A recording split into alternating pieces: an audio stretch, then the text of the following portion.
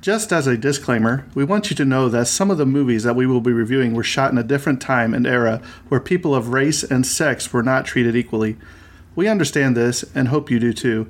The movies or anything that happened on the sets are not the views of this podcast or what this show is intended to be all about. Exactly. And we want to give due diligence in presenting the movie and not the views of the cast or directors or anyone involved. But we also feel it's necessary to let the audience know some of the background information to get a feel for what was happening at the time of shooting the film. Again, we hope you understand that we do not agree with everything that went on, and we just want to give out the information. And with that being said, hope you enjoy the show. There is a podcast that lies between the imagination of two simple-minded earthlings.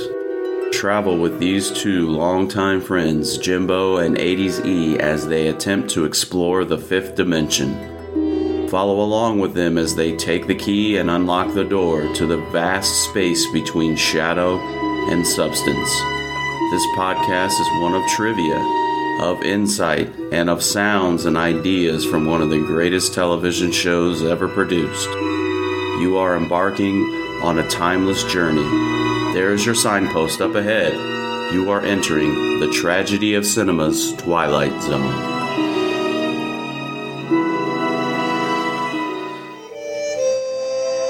In this corner of the universe, a prizefighter named Boldy Jackson, 183 pounds and an hour and a half away from a comeback at St. Nick's Arena.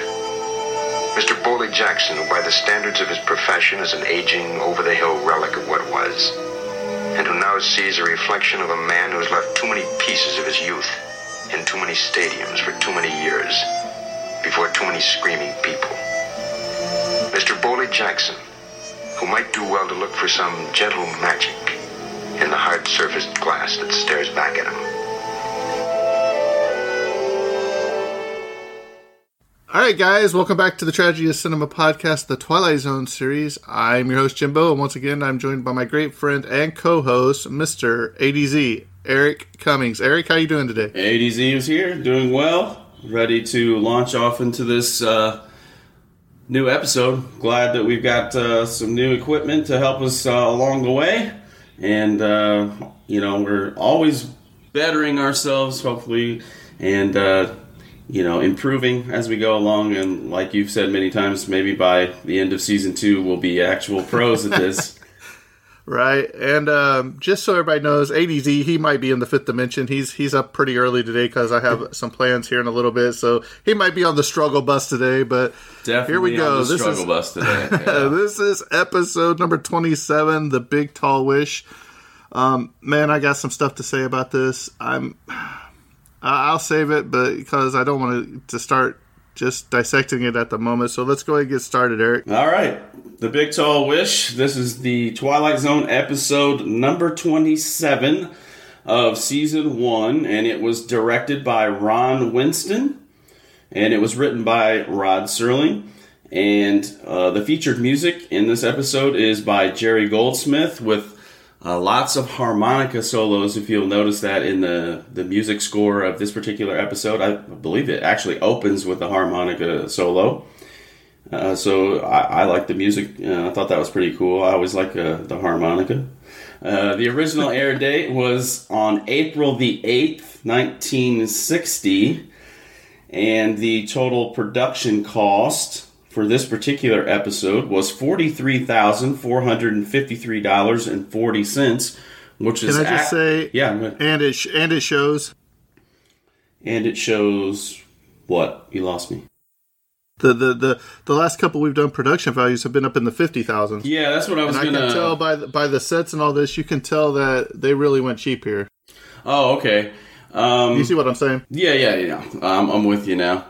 This is probably about close to 10 grand under what we've been seeing. But when we adjust that number for inflation, which is what we've been doing here lately, that number would be $384,007.68 for this particular episode when you adjust that in today's dollars. And I threw a little extra section in here. I found some tech specs for all you tech specs geeks out there for the actual episode. So the runtime is 25 minutes for this episode. The sound mix is mono. The color is black and white, of course, and the aspect ratio for this episode is 1.33 by 1, and the negative format is 35 millimeter. This is a 35 millimeter episode. The cinematographic process is spherical for this particular episode, and the printed format is 35 millimeter. So some similarities there with some of the movies that we do as far as the tech specs go, but a little different in the runtime, of course. I have a question for you. Yeah. I have a question for you real quick. Did you happen to see in your resource about how much the actors got paid in this one? I do. I didn't write any of that down, but yeah, it's in the resource material that I have. Some of the dollars. Maybe you should look that up. I wonder if that's why the cost was so low. You know what I mean? There was. I'll go ahead and jump into the cast real quick. Go ahead. And start giving some stuff if you want to research that real quick, because I wanted to see because of the actors in this movie if they were paid less. If you understand what I'm saying, Yep. Which we'll get to here in a second. So. I'll go ahead and say this right now. Predominantly, this show is predominantly all African American actors. So we're going to go ahead and give the cast real quick. The lead person is Ivan Dixon. He plays Boley Jackson, who's a washed-up boxer, and you might recall him from the famous TV show Hogan's Heroes. He was also in Car Wash, where he played Lonnie.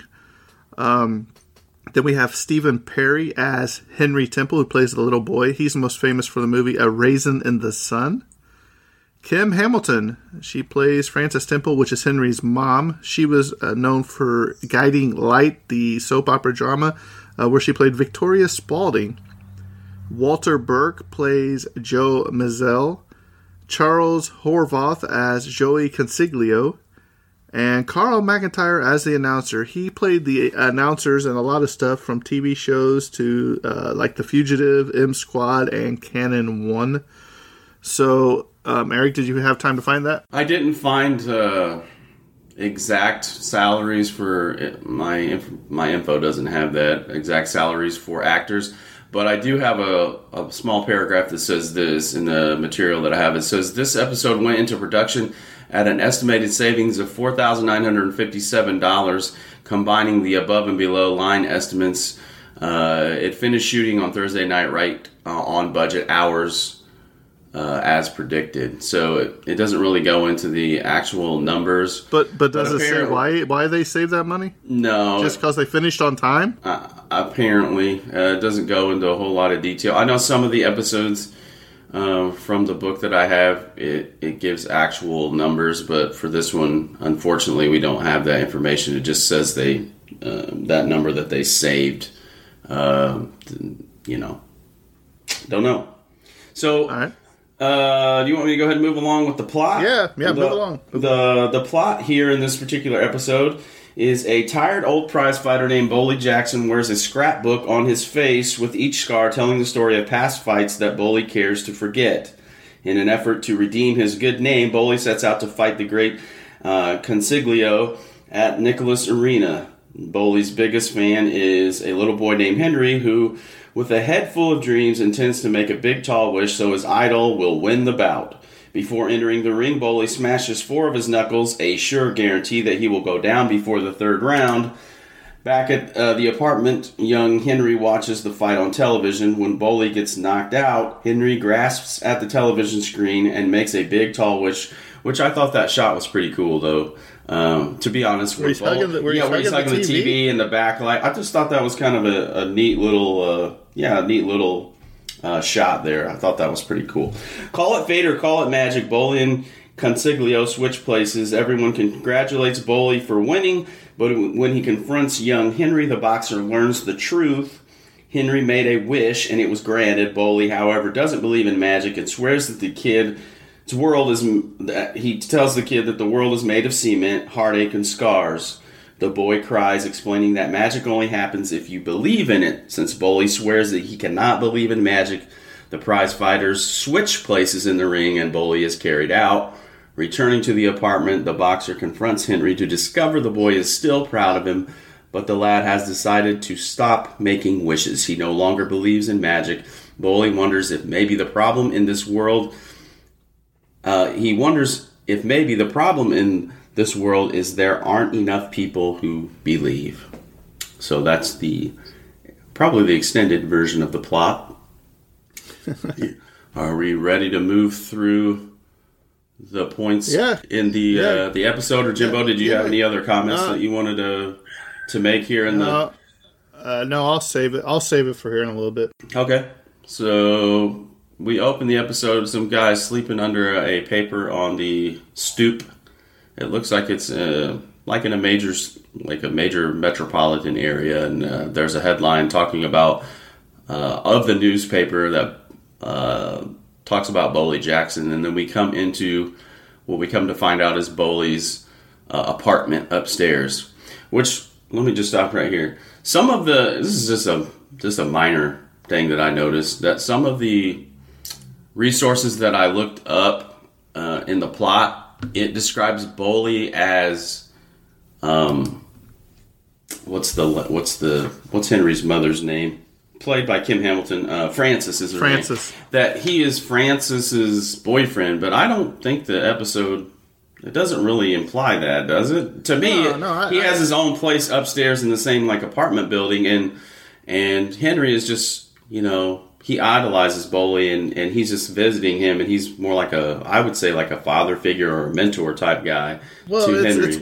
It's one of those things where it's kind of like the friendly neighbor is what I get from it. Yeah. He pretty much he's a famous person that's known throughout the city or the especially his neighborhood, and I think since maybe they've been watching him since he came from that area, and that he reached the peak level, but he always kept time for his fans, I guess you would say, because later on in the episode you see him on the street and everybody's coming up to him and talking to him. So usually when somebody hits celebrity status, they forget where they came from. Mm-hmm. You know what I mean? Mm-hmm. And they get this big head, and I think that he was just down to earth, and he still was in the same neighborhood. He went back and lived there after he was washed up, done fighting or whatever.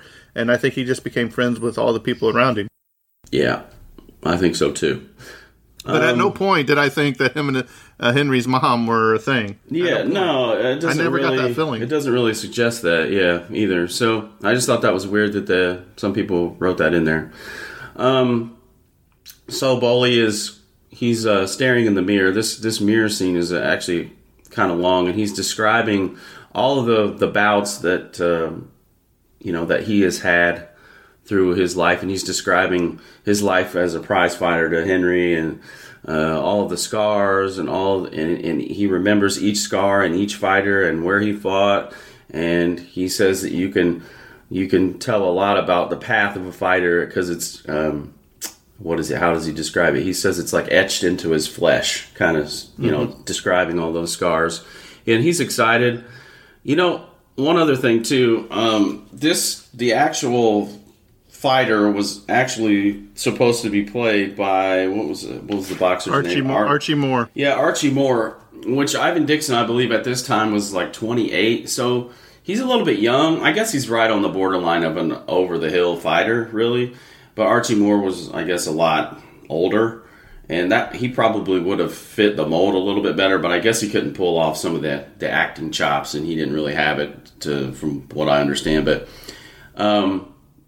Ivan Dixon, again, is pretty young, but I think he does all right as far as maybe if he was a little bit older, he would have been more believable as an older fighter, because you got guys like George Foreman and other guys. Even Mike Tyson just fought not too long ago. I mean, these guys are fighting well into their 40s and 50s. I know things are a little bit different today, but he is kind of young. But anyway, Boley describes, and I'll set this clip up here. He talks about he's an over-the-hill boxer, and he describes here, I'm going to run off some time here, and I'm going to insert a little clip talking about his, how he is, this bout really is kind of like his chance. And another thing I thought of too, it doesn't really tell us in the episode if Boley was a successful fighter in his early days, and now he's just trying to recapture that glory, or if he's just done this for a large portion of his life and he never was successful, and this is kind of like his last chance to get to the top of the heap, if you will, and before time passes him by. So I'm going to put this in right here. Tired old man. is already gone. Left a couple of years ago. Arms heavy. Legs like rubber. Short of wind. One eye almost gone. There I go. Running down the street trying to catch that bus to glory. Okay, so Boley has told us that what he thinks about his boxing career. He gives Henry some advice on life. Henry tells him, I'm gonna make a big tall wish for you, Boley, that you're not gonna get hurt. And so Boley grabs his bag and he goes downstairs after they have their conversation up in the apartment. He comes down the stairs and he meets Boley's mother, Frances, and she recounts to him a story about how, when Henry gets something in his mind, when he makes this big tall wish, and she describes like a story about receiving a $15 check or something because Henry makes this big tall wish, and sure enough, after he made the big tall wish, the money that they needed came in, and so Boley and Frances are having a nice conversation, and she wishes him good luck and so forth, and then sends Boley on his way to the arena, and she tells him that they're gonna be rooting for him. They're gonna be watching closely on television, which they do, and so we move from this scene, and Boley makes his way. He's in the locker room or something, I believe. Yeah, he makes his way. He makes his way down the stoop, and there's a scene on the street with people who are encouraging him, telling him to have a good fight, and so forth. And he makes one last glance to Henry, who waves to him in the window, and he gives him the old wave back. And then the next scene is we're in the locker room of the arena. And Jimbo, did you have anything in here that you wanted to not yet. We're not yet. We're getting ready to talk about the fight here in a minute. But he has a conversation here with, I guess it's the promoter and maybe his trainer. Yeah. Basically, it's like all you gotta do is last 2 rounds. You last 2 rounds here, and so basically he's basically saying, look, I need you to last 2 rounds because I put money on you, basically. And he's like, remember, he's like, what's he say about? Isn't he like a Don King? He kind of strikes me as like a Don King type promoter guy, but he's hedging his bet because he's betting on both fighters, and he's put $20 on the guy on Consiglio or whatever, and that kind of irritates. But you remember, Boley. He's like, well, you got to give me some inside information, and he's like, no, I've never seen this guy fight. He's like, you're a liar because I've seen you fight several times in the past few months. Now, this angers Boley, and this is where he hurts his hand because he goes and he goes to punch the guy, and he punches the wall. Bam! And so you come to find out that he busted 4 knuckles, is what they call it. So you don't know if his hand's broke, if it's just bleeding. You don't really know. Maybe it's just bruised. You never know. But I guess to a boxer that would be a big deal. Yeah, absolutely. So he's getting taped up by the trainer, and Jimbo's already come to that point. Where he punches the wall, and this promoter guy, I don't think his name's even given, like the promoter guy, he exits, and the trainer is like, oh man, this is bad news. Like, how is Boley now? He's already a quote unquote over the hill fighter, and now he's busted his knuckles. Like, there's like zero, if there was any chance, it was completely gone now that he's gotten upset and punched the wall over this betting scheme or whatever is going on. And so the trainer, he sits down and he does his best to put the glove. Well, one of the handlers comes in, and I guess in those days, like you only had one set of boxing gloves, and they just, interchange them out for fighters. So like the little handler guy throws the trainer the boxing gloves.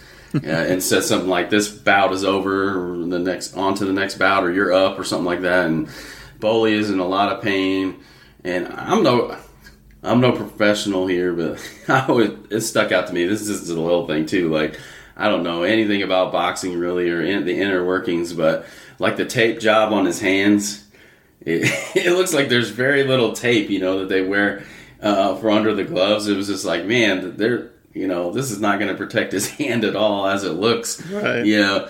And so anyway, that's just a little side note that doesn't really mean anything. But the trainer puts the gloves on, and Boley can barely put his hand in the glove. It hurts so bad. And then the next scene, which I thought was pretty unique in how they are describing the fight, or how the directors bring you into the fight.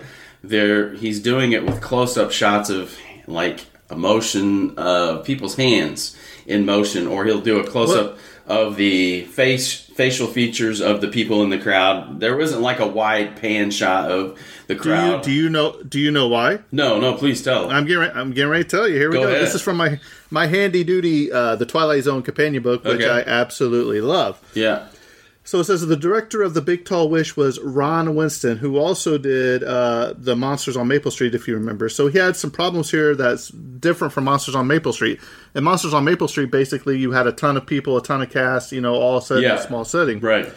He's like, but one of these problems that was shared by every television director who's ever had to stage a prize fight. How to give the feel of a crowded arena without being able to hire several hundred extras. Mm-hmm. He said to overcome this in The Big Tall Wish, the camera comes in close. We see the hands of the spectators as they react in various ways to the fight. One man eats popcorn, a woman peeks out from behind the spread fingers, a man's fist mimics the blows he sees flailing in the ring. Through these few shots, a composite impression is formed into a larger reality. Yeah. So by just looking at a select few and amplifying the crowd noise, you feel like you're in a big prize arena. Because if you look, the ring's lit up by lights, and then it's pretty dark on the outside, like a normal fight is. Right. Yeah, I thought that was pretty well done, and that's some interesting facts about how the director, Ron Winston, pulled that off. And so we're in the ring, and these two, Consiglio and Boley, are slugging it out, and Henry's at home. And he's watching intently on TV. He's sort of crouched by his mother, and he's making all the jabs and the punches, like all of his kids did. Like, I know I did that when I watched Rocky, the movie. That was like one of my favorite boxing movies ever. But anyway, Boley gets knocked down, and the referee is standing over him, and everything stops, like time freezes. And why is that? Well, that's because when Boley went down, Henry is on the other side of that television screen, and we come to find out he is making the big tall wish. He is wishing and hoping that Boley would get switched with Consiglio, and then what you got to remember though is that the ref was already at number 9. I mean, you only get a count of 10, and so he was wishing ever since he went down. But I mean, it was at the last second. It was at you're right, the last possible second. Boley, all of a sudden, the time unfreezes, so to speak, and all of a sudden, Boley is standing up, being declared the winner, and Consiglio was the one that is on the mat getting the 10 count. And then the next scene after Boley, it's interesting too because Boley kind of has that. He's kind of confused when he's holding his hands up. Looks like he's a few nuggets shy of a Happy Meal right there. Yeah, he doesn't. He's confused. He doesn't know what's going on. And then the next scene is back in the locker room with the trainer, and Boley is like, maybe my hand wasn't broken after all. And the trainer kind of looks at him like, "What are you talking about? Like broken hand?" And then he was like, and the Boley made a comment like, "Man, I really thought I was out of it when I went down." And the trainer is just looking at him full of confusion. And it's just like, "What are you talking about, Boley? You never went off your feet the whole bout." So, again, there's just some confusion. And Boley's like, "Yeah, when he knocked me down, like I went out." And they go back and forth like this for a little while. And it's like everything that happened in the fight got reversed or erased.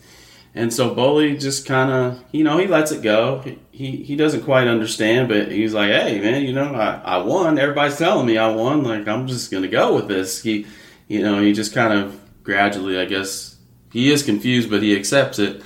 And then the next scene is he's out on the street and he's walking back home. And everybody's congratulating him and patting him on the back in the neighborhood. And they're like, "Man, you clobbered that guy. That was a great fight." And blah blah blah. And Bully's excited. And then the next scene we come to, it looks like the rooftop of maybe the apartment building. And then there's like a rabbit cage, and Henry is feeding. It looks like he's got some pet rabbits. And Henry comes over and congratulates Bully and says, "Man, you were like a tiger out there, Bully." And and Bully's like, "Yeah, man, that guy must have hit me 50 times. I don't remember a doggone thing. Like I was fighting back, but he's still kind of trying to shake off the confusion of what happened." And then we come to find out that Henry is. Bully says, "Man, this must have been like some kind of dream or something, because, just trying to shake that off." And then Henry kind of like drops his head and goes back to the rabbit cage and says, "Bully, I made the big tall wish. Like, when you were off your feet, like I wished harder than ever that, you would be the one, being the champion, and that Consiglio, that you guys would basically switch places." And then Bully's like distressed at this point. He says, "Man, I was on my way out," and like, kind of like he's having trouble reconciling because Henry just, he believes so strongly in magic, and he talks a lot about the magic of the tall wish, and then Bully is trying to explain to this young boy like there's no such thing as magic. Wait till you get your face beat down in the world and it gets rubbed into the cement. He makes a comment similar to something like that. And he's like, "I'm too old to believe in magic. I'm too old to believe this. I can't,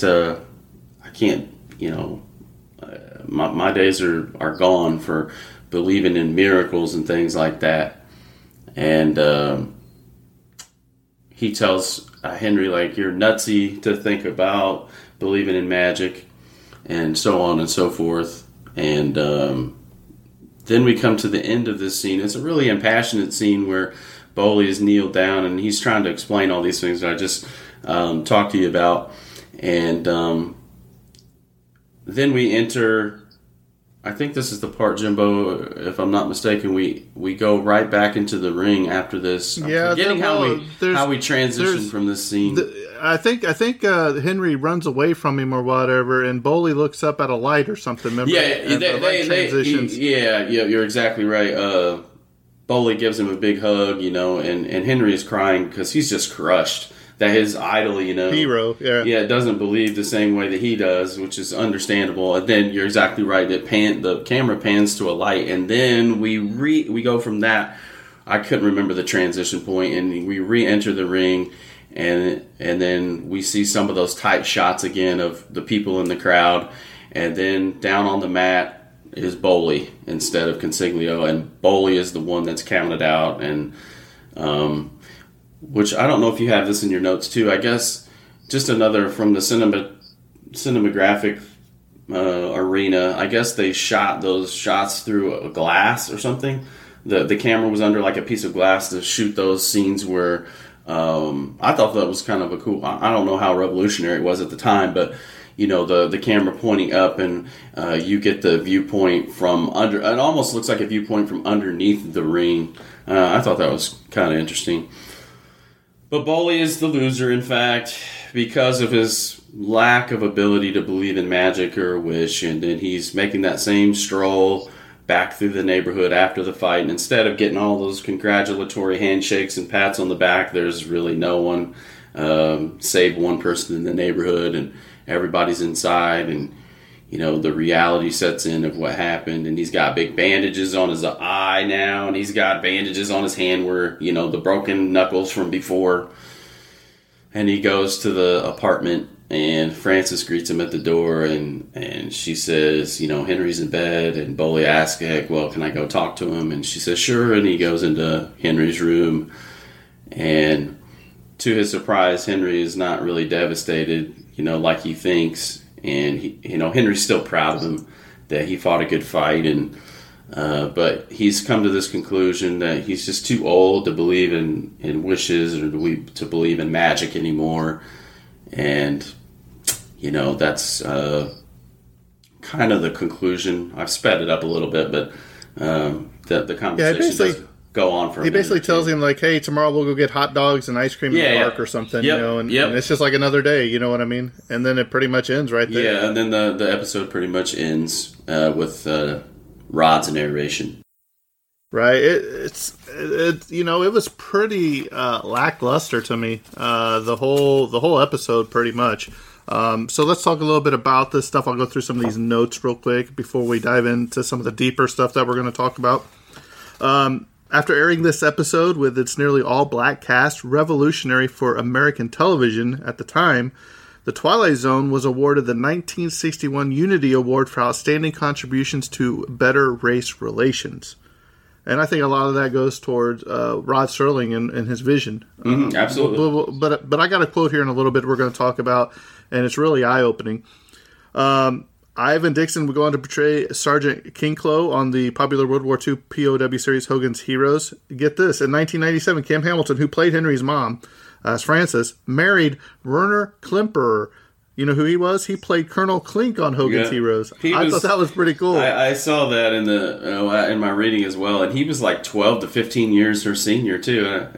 I thought he was old in Hogan's Heroes. Yeah, he did. Yeah, he was a lot older than her, too, yeah.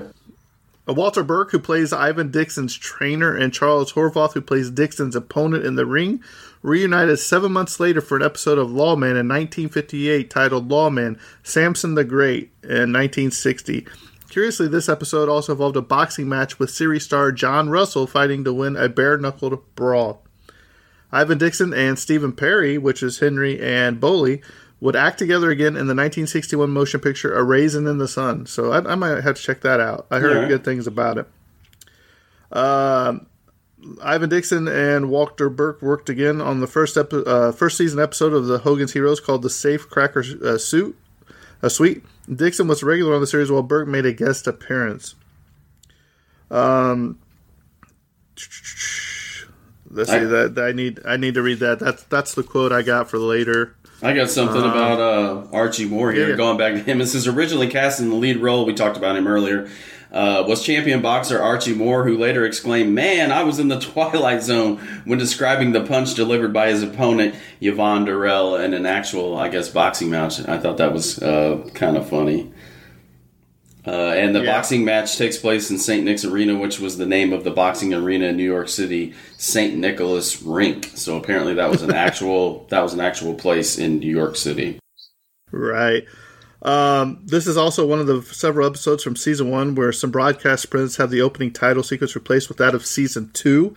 This was done during the summer of 1961 to help the season 1 show fit in with the new look of the show that had been taken with for the following season. This is a few of the other Twilight Zones following an example of this episode and cast black actors in significant roles, including the pastor in I Am the Night, Color Me Black, with Ivan Dixon, a child in the mall in The Night of the Meek, and the electrician in the Brain Center at Whipple's. These inclusions, though seemingly insignificant by modern standards, were so revolutionary at the time that the Twilight Zone, like I said, was awarded the Unity Award for Outstanding Contributions for Better Race Relations in 1961. And also, let's see here, where was it? The hallway shown in this episode is also used in Mr. Beavis, which we'll be coming up to here before the end of season 1. I thought you were going to say Forbidden Planet, and I was like, not again. No, but slightly altered. However, the door and the stair railings remain the same. So I'm going to read this quote by Serling out of my trusty Twilight Zone companion book, just so you can see what his thoughts were. And then, Eric, I think you have something that we discussed, an allegory basically between the ring and Mr. Dixon. Yeah, I just got some questions and observations that we'll get to kind of at the end of the episode when we talk about our collective thoughts on it. Yeah, so here's another little paragraph from my trusty duty companion book. The theme of The Big Tall Wish was nothing new, being simply a reiteration of the old saw about the washed-up fighter and the adorable little boy the Lugs just got to win the big fight for. But Serling had a couple of twists in mind. For one, The central drama of the piece revolved around a belief in magic. For another, both the fighter and the little boy, along with the boy's mother and all the people in the neighborhood, were played by black actors. In 1916, casting blacks in a dramatic show not dealing with racial issues was something practically unheard of, but this was a deliberate move on Serling's part. And here is Rod Serling's quote, and then I want your opinion on it, Eric. He says, and I quote, "Television, like its big sister, the motion picture, has been guilty of a sin of omission," he said at the time. "Hungry for talent, desperate for the so-called new face, constantly searching for a transfusion of new blood, it has overlooked a source of wondrous talent that resides under its nose. This is the Negro actor." End quote. Now, I really like this quote. Now he uses that word there. I'm not a big fan of that word, just so everybody knows. But I didn't want to misquote Serling there.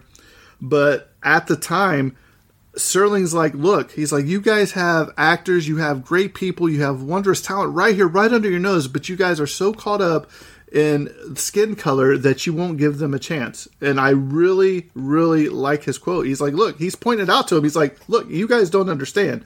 He's like, you got wonderful people right here, but yet you won't do anything about it. Yeah, he definitely was a beacon for change in the show business industry. And, you know, it's, if you read anything about his biography, anything about his life, he was always fighting for the little man, so to speak, fighting for the person who was left out or excluded. Equality is what he was fighting. Equality, exactly. And so, that's obvious. Just taking a cursory glance at Rod Serling, he really, if he believed in something, he was going to fight for it. And it was obvious that, you know, he was kind of revolutionary in the time and space in American culture where we were in the 1960s. And he was like a trailblazer for that. And so, and what I like about Serling, and what I like about him too, is like his producers and directors are like, hey, you got to cut some of this stuff out. And he's like, no, it's stayed in, or he'll say okay, and then he'll do it anyway. You know? One other piece of trivia that relates to Serling from the boxing angle: Serling's interest in boxing dates back to his childhood in upstate New York and memories of a fading Jack Dempsey training for a comeback at Saratoga Lake. The same day Rod Serling graduated from high school, he enlisted in the U.S. Army 11th Airborne Division as a paratrooper. During basic training, he took up boxing. Fighting in then the catchweight division, he enjoyed a 17-bout winning streak.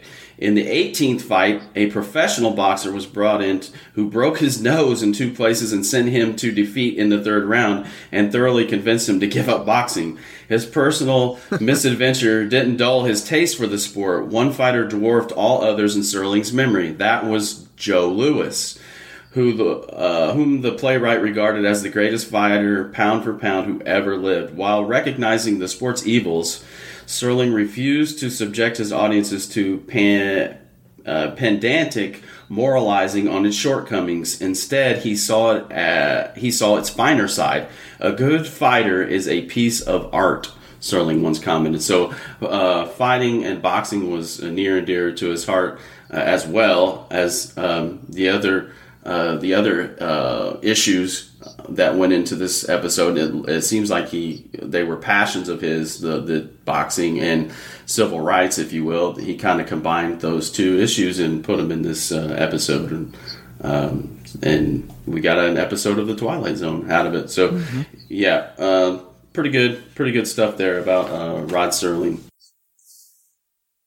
Anything in closing? Do you want me to go ahead and ask what was your overall take of the episode? Because I got a couple of things that we're going to talk about for you. Okay. For we talked about this yesterday when we did our little trial. Okay. For one, why don't you give the audience your feelings on the difference between a wish, a magic, and a miracle? Because they all are mentioned in this episode. Yeah, that was one of my. If I had a criticism, I think, just speaking, I think I like the episode probably more than you. I think the rating, if the rating is a 6.7 on IMDb, I thought it was very fitting. I don't think it ranks near the top of, we do this for every episode. I don't think it ranked near the top in season 1. I think it's probably in the bottom half, and maybe even a little bit lower than that. But the 6.7 rating I think is fair. One of my criticisms, though, that I didn't like is how the episode uses the words wish, magic, and miracle interchangeably, when I believe they are in fact defined very differently. A miracle, for instance, has nothing to do with the other two, meaning wish or magic, but in fact is a supernatural act by the divine.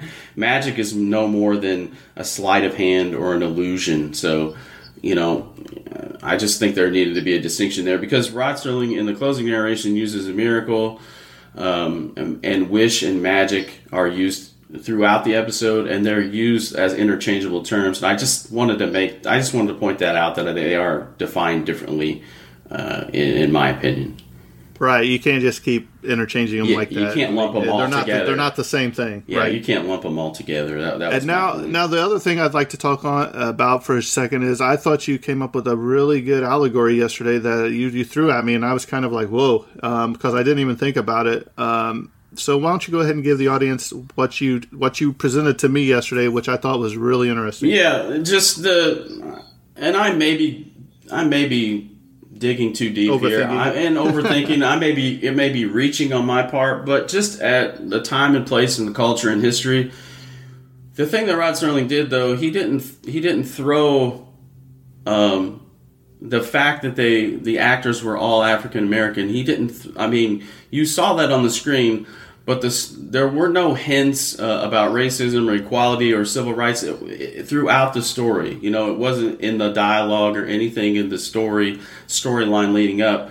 It was very subtle, but I did kind of dig this out, and it's just a question that I have, and the question is this: is it possible that the boxing ring in this episode is a metaphor for civil rights and equality, and that Boley is just too old and beaten down by the scars of life to believe that change will ever come in his lifetime? And Henry, on the other hand, is young and he's very hopeful, and he believes that the changes are possible and that they will come. In the old Sam Cooke song, "Change is going to come" by old Sam Cooke, 1960s R&B singer. So that was just something that I threw out there that that I thought about, and if you wouldn't catch it. It's really, really subtle, but just the way the dialogue reads kind of got my mind going down that track, and I just kind of wondered. Right, and you got me thinking too, because the scars on that Boley has that are visible on his face, maybe deeper than that. It may just not be scars on his face, but scars that have happened in his life, right. Not from fighting, but for fighting, but not for physically fighting, just because of where we were in society at that time. And then, he's hoping for a day that things will change, but you'll never forget. And then you have young Henry, who's never had any experience with that. He's a kid. Exactly. Everything's fine and dandy to him. You know what I mean? So. Yeah, just one other quote here by the Twilight Zone companion, which you're holding right now. Mark Scott Zickery writes this: "The subject of race is never thrust upon the audience in this episode. I think Serling wanted the story to stand on its own, and I respect him for that. However, it most definitely bears mentioning, especially when you consider the context of the time and place in America. And you talked about this earlier, Jimbo, that the all-black principal cast was a novelty for television in 1960. And I thought that, that's definitely worth considering. And it was a novelty at the time, but I may be digging a little bit too deep with the whole metaphor of the boxing ring and stuff.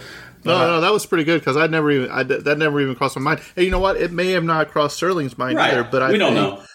But I think you can actually draw that conclusion from it easily. Yeah, we joke the other day, like, man, I wish we could sit down and interview him and ask him that, and ask him about this one, awesome. And ask him about plenty of the other episodes. Like, were you thinking about Oda Benga when you wrote? People are like it. Yeah, people are like all over that episode. That'd be something. That'd be really cool to sit down and pick his brain and ask him these things. All right, Eric. So it's time. Give me your thoughts on this. Give me your thoughts on this. Give me your thoughts on this episode. I really think. Yeah, I stated earlier. I think it's right where it needs to be. I don't think it was one of the best, but again, like, it's a Twilight Zone, and I love the Twilight Zone. The rating, I think, is right where it needs to be. Wasn't in the top 10 for sure. The story is, it's an old classic story of the washed up boxer trying to make a comeback. And I love boxing movies like Rocky. All the Rocky movies are like one of my favorites. And so, I like that in cinema or in TV. Raging Bull was one, and then there was one with there was one that I liked as a kid. I forget the Ricky Schroeder and his dad's like a boxer. That's a really offbeat movie. Like that's probably a B-rated movie that I really liked as a kid. And I thought you go way down there. Yeah, I can't remember the title slips my mind now, but I know Ricky Schroeder was in it as he was like 7 or 8. It might have been like his acting debut, but anyway, I digress.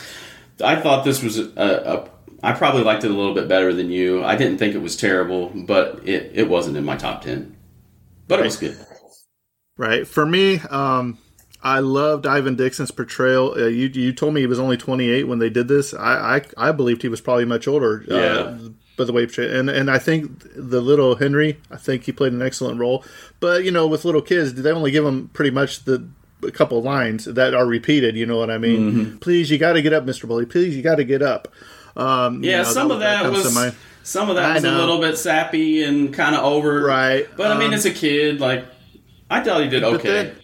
But then, like I was telling you, like the props for the set, and I don't know if that was on purpose. Make it look, like downtrodden, slummy, whatever you want to say, the bad side of town. I mean,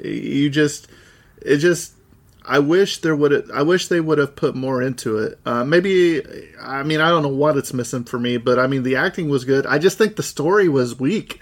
I don't think this is, to me, there wasn't that big Twilight Zone twist.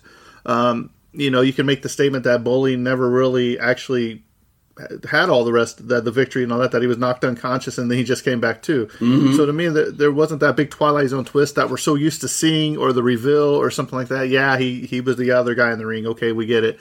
But to me, this is probably in the bottom 3 of season 1. And it's not because of the acting. It's just the story, I think, to me, just did it in for me. I mean, I'm not a big boxing fan anyway. So, I mean, now if it's WWE, then we're talking. Boxing, not so much. But I do appreciate Serling for what he did for all the actors and everything. So, I think that's good. But other than that, Yeah. Now, I do like, I do like, one thing that I didn't know if you caught on to was, Bully. Okay, think about this, Bully. You change a couple of letters around, and it could be Bolieve. You know what I mean? So, I'm just saying. I mean, seriously. Bolieve. I thought that was pretty cool. So, that's my take on it. You guys can write in and tell me if I'm wrong, if I'm right, if Eric's right. If we're both wrong, it's the greatest of all time, like Muhammad Ali. Mm-hmm. This episode flew like a butterfly, then stung like a bee. Yeah. But with that being said, I think this episode's coming to a close, and that's a wrap. And cut. Mr. Bully Jackson, 183 pounds, who left a second chance lying in a heap on a rosin-spattered canvas at St. Nick's Arena. Mr. Bully Jackson, who shares the most common ailment of all men, the strange and perverse disinclination to believe in a miracle. The kind of miracle to come from the mind of a little boy, perhaps only to be found in the Twilight Zone.